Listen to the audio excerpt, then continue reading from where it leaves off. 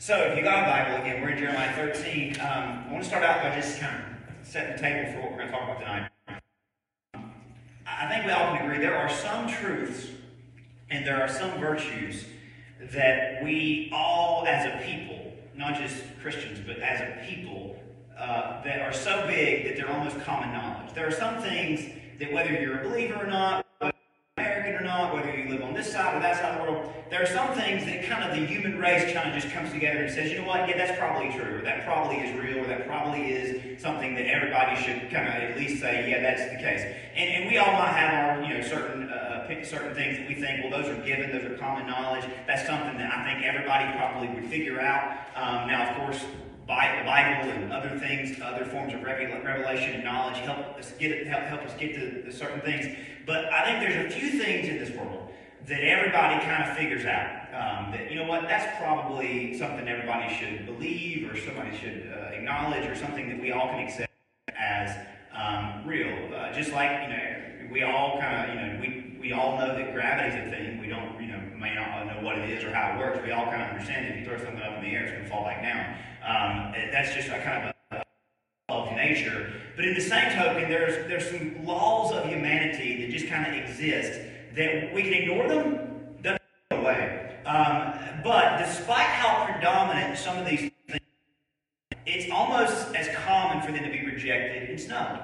It's like this. There are some things that you know are true, or some things you know are false, but we still sometimes act as if we don't know. Can you relate to me? Sometimes we know better. We know we probably, for instance, there are some things that we do, and we know there are repercussions for doing them, or some things that we shouldn't eat that we know we probably shouldn't eat, right? Maybe a certain time of day, you're like me, if you drink anything besides water after now, you're probably going to be having heartburn in a couple hours. That's just part of my broken body. If I stare at a screen too long, I'm probably going to have a headache. Those are some things that for that instance, I still have to, whether it's going to make it hurt or not. But there's some things that we do, there's some things that we believe or that we acknowledge are real or true, that even though we do believe and even though we do acknowledge, we kind of just live as if it isn't the case. And we'll talk specifically about one thing tonight. And you probably, based on the notes, you already know what it is. But I want to ask you a question that's going to lead us into our text.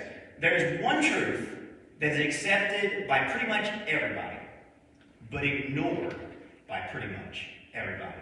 Now, that makes no sense. How in the world could that be? I think once we talk about this for a little while, it'll all start making sense.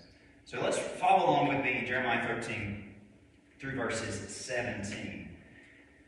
Thus the Lord said to me, go and get yourself a linen sash around your waist and loincloth, and put it around your waist, but do not put it in water. So I got a sash according to the word of the Lord and put it around my waist, and the word of the Lord came to me the second time, saying, take the sash that you acquired, which is around your waist, arise and go to the Euphrates River and hide it there in a hole in the rock. So I went and hid it by the Euphrates as the Lord commanded me. And now it came to pass, after many days, the Lord said to me, arise, go to the Euphrates, and take from there the sash, which I command you to hide there. Then I went to the Euphrates and dug, and I took the sash from the place where I had hidden it, and there was the sash, ruined, profitable for nothing, or it was good for nothing, it was useless. Then the word of the Lord came to me, saying, thus says the Lord, in this manner I will ruin the pride of Judah and the great pride of Jerusalem. This evil people who refuse to hear my words, who follow the dictates of their hearts, and walk after other gods to serve them and worship them, shall be just like this sash, which is profitable for nothing, it is good for nothing. For as the sash clings to the waist of man, so I've caused the whole house of Israel and the whole house of Judah to cling to me, says the Lord, that they may become my people for renown, for praise, for glory. But they would not hear in putting this, and they detached themselves. Therefore you shall speak to them this word, thus says the Lord God of Israel, every bottle shall be filled with wine. To you, do we not certainly know that every bottle will be filled with wine? Then you shall say to them, thus says the Lord, behold, I will fill all the inhabitants of this land, even the kings who sit on David's throne, the priests, all inhabitants of Judah, Jerusalem, with drunkenness.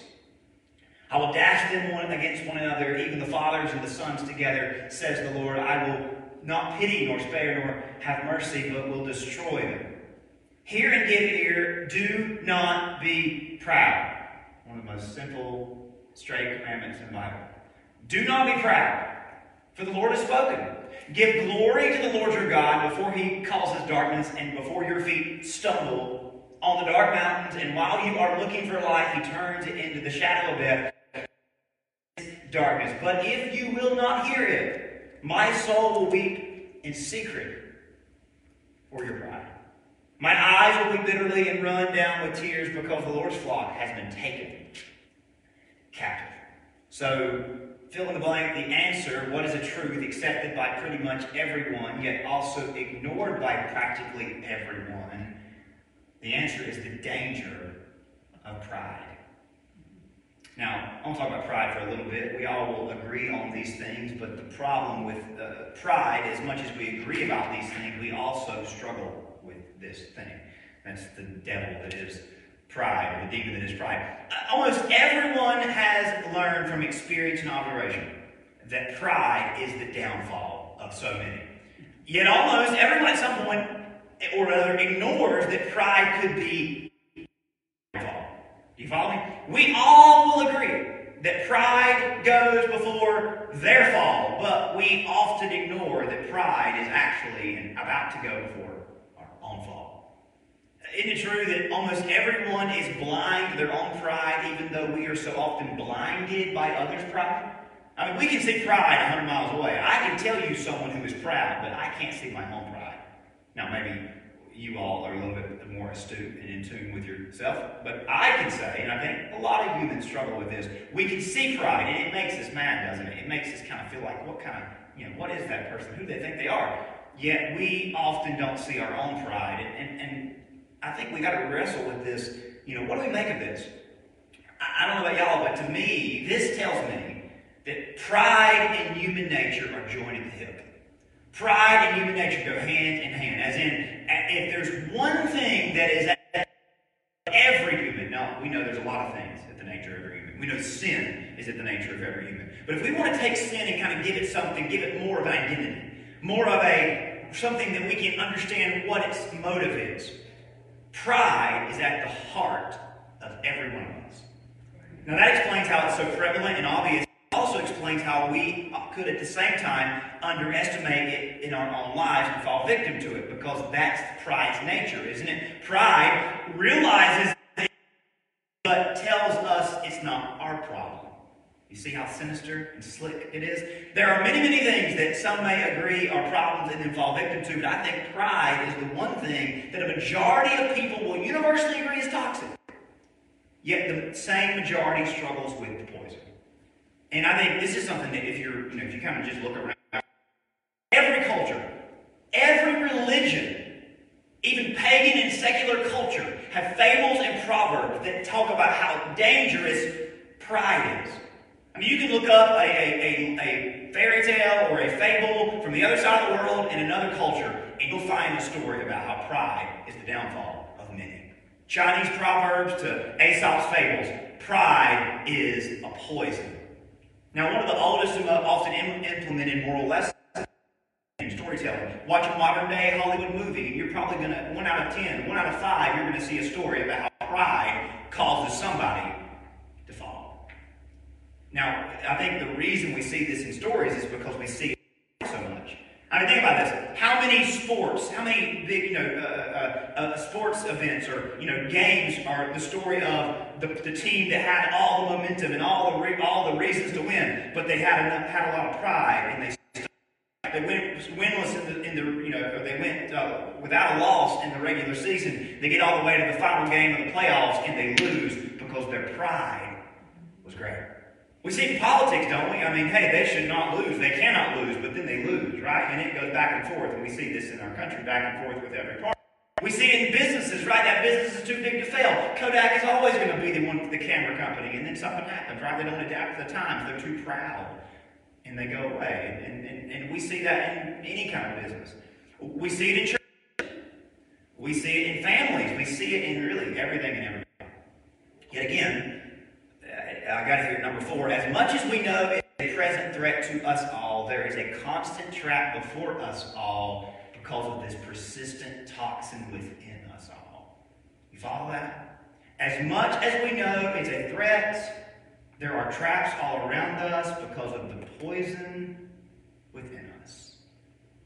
We all accept pride as a problem, yet we all reject pride might be our problem. You know the only thing that could cause that kind of paradox? Pride itself. Because pride is stubborn. Pride makes us stubborn, and pride really turns us into kind of brutes and just difficult and ruthless people. Think about some of the controversies we've dealt with this year. And I'm probably getting into too controversial subject, but I don't care. Think about the subject of masks.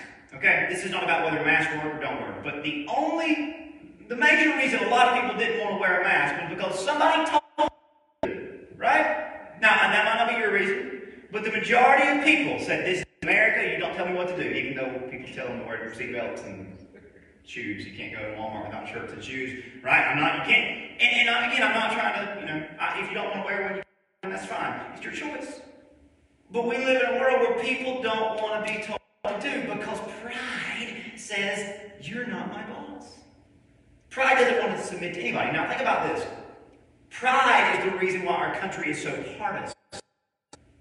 Right? I mean, Republicans and Democrats would rather suffer than admit the other side might be right 1 out of 100 times, right? I mean, they might not ever be right, but if they were right one time, we probably still wouldn't agree with any credit. And that's the reason why both sides are destined to suffer setbacks again and again and again. We'll never learn, will we? And it isn't just about politics, it's true in everyday life.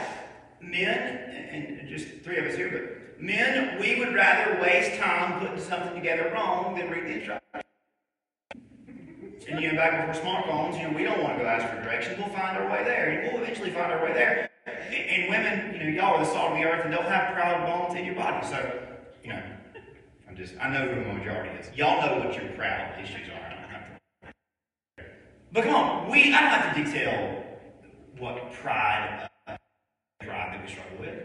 We know what they are. We're ashamed of them, but we all defend them if the right person confronts us about them. We all have these pitfalls of pride. I call them pride falls. We know them. We're ashamed of them, yet in a lot of cases we continually stumble because of them and into them because we underestimate how dangerous and core to our nature pride is. But there is hope. There is hope. But before we talk about that hope, does anybody have anything to say about pride? We're going to get to the resolution about pride, so if you know how to fix it, good for you. We're going to get there. But has anybody got anything to comment about pride? Maybe you've got some insight to bring about pride to the table before we move forward? Because I think we all have seen it. You probably definitely see it in the person you're married to, right? They see it in you.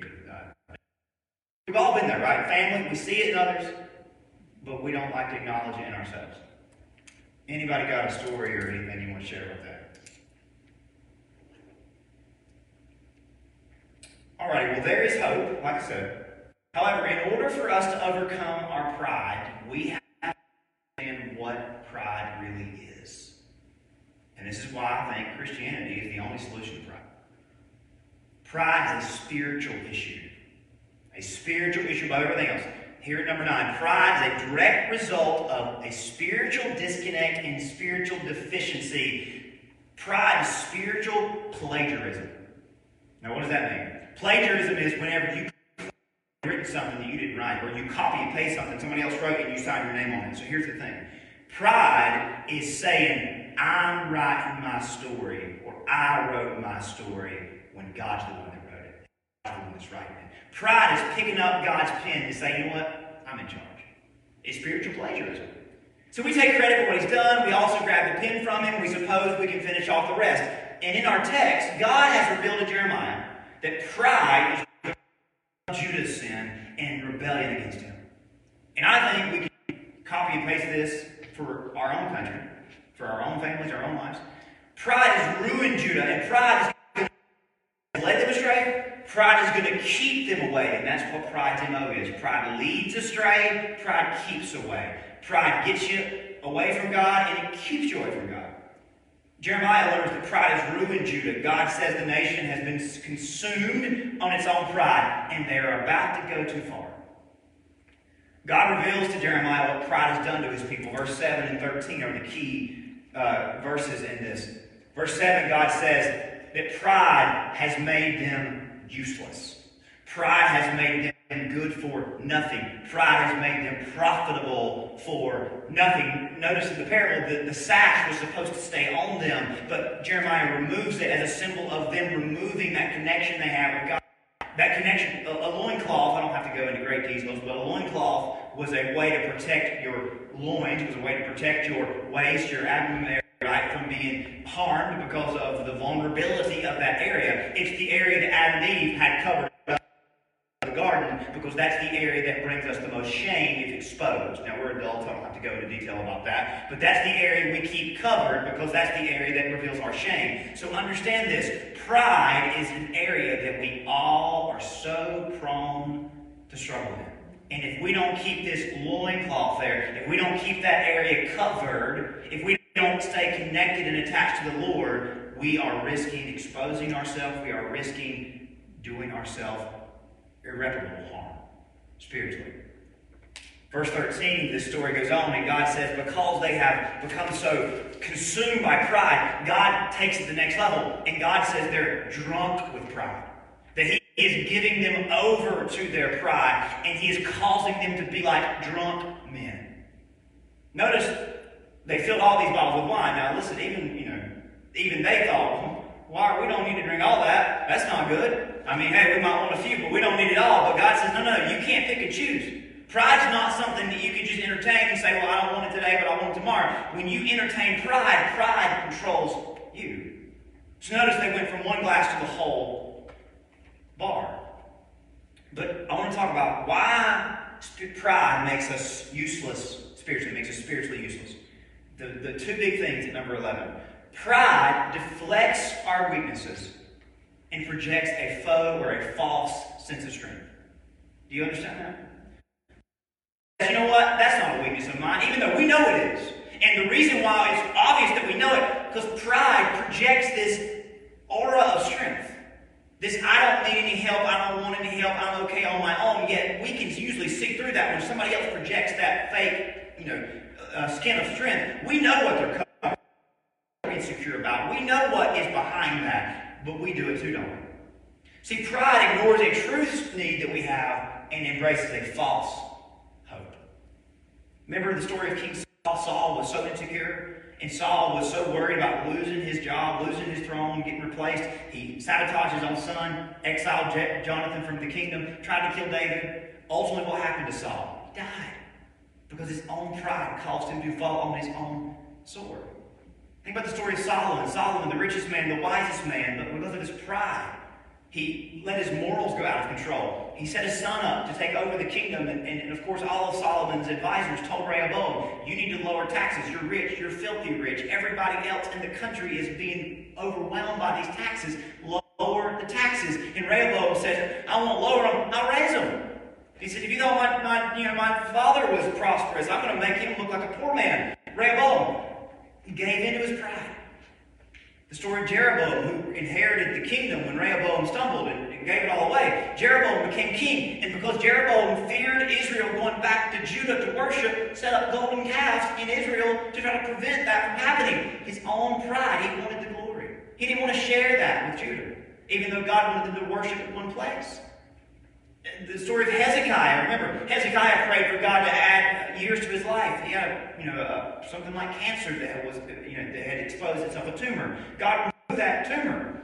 And Hezekiah, later in life, when the kings of Babylon came in to visit, the people of Babylon came in to visit, they asked Hezekiah, how did he get so prosperous? How did he outlive his sickness? How did you make it this far? Hezekiah doesn't give God glory. He doesn't say this is what God did. He brings the people from Babylon into the castle, shows them his wealth, shows them his weapons, shows them his armies, and basically opens the back door for an invasion.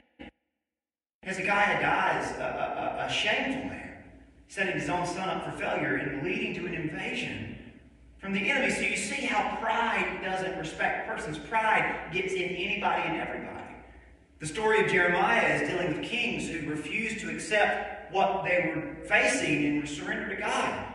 And they thought they had to stand up and fight the king of Babylon, even though God told them to surrender. But pride wouldn't let them confess their true weakness, their true need. Again, the story of the loincloth, one of the most underrated things about the story, God tells Jeremiah to go to the Euphrates River. Now, the Euphrates River is in Iraq, Babylon. God makes Jeremiah travel 350 miles to do this demonstration. I think the whole point there is Jeremiah goes 350 miles one way and back, and then 350 miles one way and back, wastes so much time to show what pride will do to us. Waste our lives. As the loincloth was wasted in that dirt that it was buried in. So, again, all this showing us that as Judah removed itself from God and tried to establish itself on it, it really hurt itself. But that's what we all do. That's what pride makes us do. In removing ourselves from God, looking for satisfaction elsewhere, we have to convince ourselves that the other things that we've turned to can do what God can do. You see, pride makes us think that pride, distracts us and causes us to say, you know what, this is going to do, okay? This is going to substitute for God. This is going to get me where I need to go. And pride knows it's not, but pride won't admit it's wrong. So we have to lie to ourselves. And we know how much we've erred, yet pride causes us to double down on our sin, doesn't it? We turn to inferior things to find completion and only become more undone. Now, I've never been drunk before, but the reference of alcohol, when you're under the influence, you can't help the things you do. I mean, once you drink so much, your body's going to deal with that toxin. And you really can't undo the damage until that substance is out of your body. When it comes to pride, we often get so far into rebellion and exaltation against God, we are too stubborn to turn back. Yet the Spirit of God is working to release us from the substance of pride and wants to help us get free. Verse 15 and 16 gives us the remedy. Hear and give ear. Do not be proud, for the Lord has spoken. Give glory to the Lord your God. Before he causes darkness, before your feet stumble on the dark mountains while you are looking for light, he turns it into the shadow of death and makes it a dense darkness. So the commandment here is do not be proud, but give glory to God. If we don't expose and expel pride, pride will exile us from God, which is what the rest of the chapter talks about, Israel being exiled from God, and what chapter 17 talks about. Now, just in general, the Bible makes it clear, pride will shut us out of God's guidance. Pride will cause us to not trust in the Lord.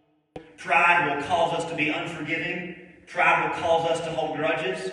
It was pride that caused the older son not to forgive his younger son, even though God forgave the younger son in that famous parable. But verse 16 says the only way to counter pride is to begin seeking God's glory rather than our own glory. Now listen to what God is showing us here. Our glory. We are seeking a temporary and dimming flame. You hear that? If we only ever seek our glory, now think of glory as a torch that's burning. Think of it as a flame that is burning. If we only ever seek to add to that fire, we are only seeking to add to a temporary and dimming flame. And no amount of kindling we can put on that fire is going to keep it from going out. Now here's what happens. When we are about our glory, we realize how fleeting it is. So we panic. And we become obsessed with trying to keep that fire going. Using another analogy. It's like being in a boat that's flooding. We're in the middle of the ocean, the boat's flooding. And all we've got is a bucket. And it's like trying to take that bucket and scoop up the water and dump the water back over the side of the boat. Well, what are we doing the whole time? We're just giving the ocean more water to flood the boat. We can't shovel the water out enough or bucket the water out enough to prevent the flooding from taking over. That's what happens when we seek our own glory. We are seeking a temporary and dimming flame. And that's what God is saying about them being drunk. They are bound for exile because of their pride, because of seeking their own glory. Our glory, again, is dimming and temporary at best. But here's the invitation. God is inviting us to replace our fading flame with his everlasting burning Spirit. See, pride wants you to think that the devil would love for you to hear this sermon and hear this truth and say, well, God's just trying to make me, God's just trying to tell me it's doom and gloom and there's no hope and I've got pride in me. But there's a better option. God invites us to replace our fading flame with his burning Spirit. We can live for his glory that never fades. As Peter says, the grass fades, the flower withers, the flower falls, the grass withers, but the word of the Lord, the glory of God, remains forever. See, we can live for his glory. We can be made his child, and we become benefactors into the kingdom of God. We inherit a glorious estate. So here's the exchange we can make. Is I'm going to quit living for myself, quit living for my glory, quit trying to add to my flame. I'm going to receive the Lord's. I'm going to live for his glory. You become a benefactor to a kingdom that has no end. You inherit a glorious estate of greater wealth and fame than we could ever add to our own accounts. There's nothing but a win for us. But our flesh sees this as a defeat, as a loss. What does the text tell us? If we exalt God, if we humble ourselves, we will not stumble. What does Jesus say in Matthew 5? The meek, the humble, inherit the earth. See, we think that we've got to make sure we build up enough of our kingdom so that we don't lose something, but that's not how you inherit the earth. You inherit the earth by being humble and receiving the greater flame, receiving the greater glory, living for the greater kingdom. The secret the Bible teaches us so clearly. The pride will fall. The proud will fall. But the humble won't stumble. We've talked about the story of Peter a lot in our John Bible study and other times. Peter is the poster child for a lot of things, but one of the things we don't give enough attention to is Peter had a lot of pride, just like all of us do. Peter always would try to exalt himself over Jesus. Remember the time that Jesus gave that sermon about the cross? He's going to go and give his life up. And Peter stood up on the stage that day and rebuked him. He rebuked him as Jesus used to rebuke demons. Peter used that same rebuke. He says, basically says, that's not going to happen, Jesus. No, you're wrong. You're not going to die. You're a king. You're going to build us a nice palace and all this stuff. And Jesus then rebukes Peter and says, you mind the things of man, not of God. There's another occasion where Jesus said it's impossible for people to be saved on their own. Right here in your notes in Mark 10, Jesus is talking about this rich man that couldn't give up his wealth. With man, it's impossible, but not with God. All things are possible with God. So what is Jesus trying to say? We can't save ourselves. And then Peter chimes in and says, well, we've left everything. I mean, look at what I've done, Jesus. I've given up everything for you. Hasn't that earned me salvation? And Jesus goes on to say, listen, Peter, everybody that gives up everything that they've got will by all means receive greater things to come. And he also says you'll be persecuted. But Jesus ends that by saying the first will be last, the last will be first. He ends that by reminding Peter and all of us that the key to following God, the key to salvation, is humility. Nobody gets saved because they're good. We're saved because we surrender, because we are humble before God. But Peter had to learn the hard way about humility. We know the story of Peter is one where he boasted instead of bowing at the Lord's Supper. He told Jesus he would never deny him. But of course he did. He slept when he should have been praying with Jesus in the garden. He fought when he should have been trusting when the guards came. He denied when he should have been defending there at the high priest's palace. So, if there's anybody that can give us a lesson on pride, it's Peter, isn't it? Peter says in 1 Peter 5, clothe yourselves, all of you, with humility towards one another.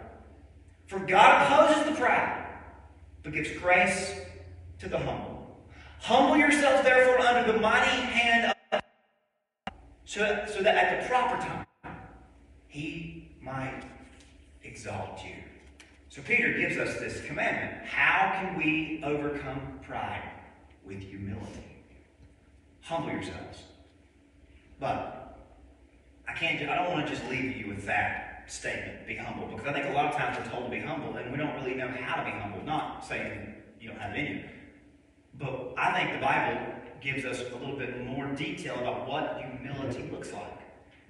So, in closing, I want you to flip over to Philippians 2, and I want to read to you about what humility looks like in practice.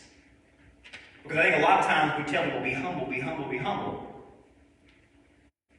We need to understand that humility is something we can practice and something we can do. Thankfully, Philippians 2 is a beautiful text that gives us clarity in what Peter was talking about being exalted at the right time. Philippians 2 teaches us that the solution for a prideful heart is to take on Christ. So the solution for a prideful heart is to take on the heart of Christ. Humility is as much about doing as it is being. As in, what does pride make us? What does pride do to us? Pride causes us to do stuff. To be a certain way. Yes, we can do certain things that are wrong. Humility ought to not just be a state that we're in, but to be something that we do and things that we do. Listen to what Paul says. Therefore, if there's any consolation in Christ, any comfort of love, any fellowship of the Spirit, if there's a way that we can be like Jesus, he says, fulfill my joy by being like-minded and having the same love, being of one accord, of one mind. And verse 3 and 4 are the big ones. Let nothing be done through selfish ambition or conceit, but in lowliness of mind, let each esteem others better than themselves. Let each of you look out not only for his own interest, but also for the interest of others. Just as pride causes us to only do for ourselves, humility is a counter to that. As in, it is seeking to serve others and do for others, if only to choke out this proud nature within us all. You hear that? Humility takes so seriously the danger of pride that it actively fights against pride by focusing on somebody besides ourselves. Now, I know what we all want, what pride wants us to ask here. Pride says, well, I thought this was about God. Why'd you bring other people into this? Every person we're ever eyeball to eyeball with is a visual reminder of who we all belong to. Why did God not want the Jews to have idols? Because they had images all around them. Every one of us are made in the image of God. Pride is going to tell us that's silly, unnecessary, but of course pride will do that, right? So don't let that notion plant the seed. Paul tells us that if we are to expel pride and glorify God, we must live from this place of humility. We could do a lot of glorifying God and expelling pride over the next couple of weeks, if we just obey verse 3 and 4. What if we went out of our way to do verse 3 and 4 to those that are different than us?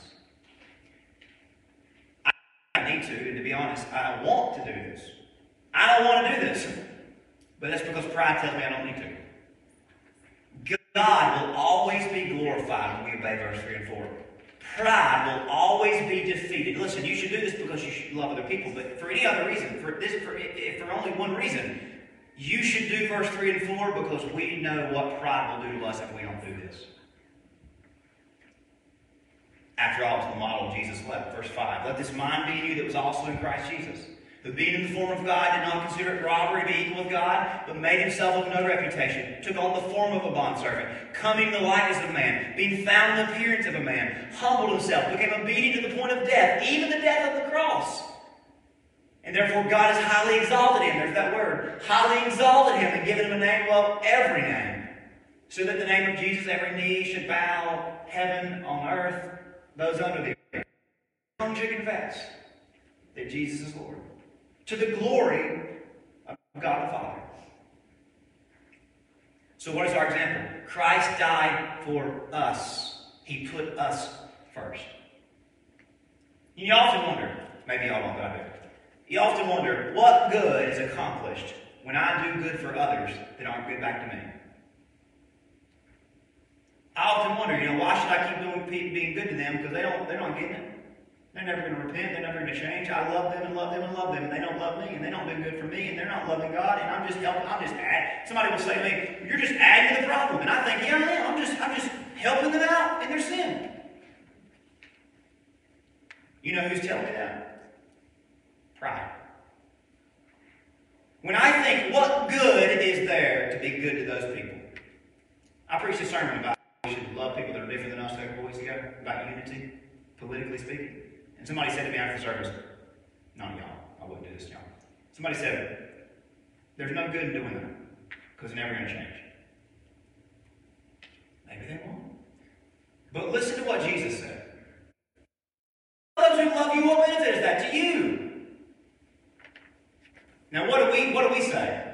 If you don't love me, if I love those that don't ever change, if I do good to those that never are good back to me, what good is that to me? But Jesus says the opposite. If you just do good to those that are good to you, if you love those who love you, if you do good to those that do good to you, what good is that? What benefit is that to you? Even sinners do that. So notice how Jesus takes that little voice in our head and flips it over. See, we say, what good is it to love people that are never going to change? Jesus says, what good is it to love people that are already like you? Of course, he says we should do that too. Your enemies, do good and live, expecting nothing in return. For your reward will be great. Your reward will be great. You'll be sons of the Most High, for he is kind to the ungrateful and the evil. Be merciful, even as your Father is merciful. The secret to truly being exalted by God. By humbling ourselves. Doing good to one another.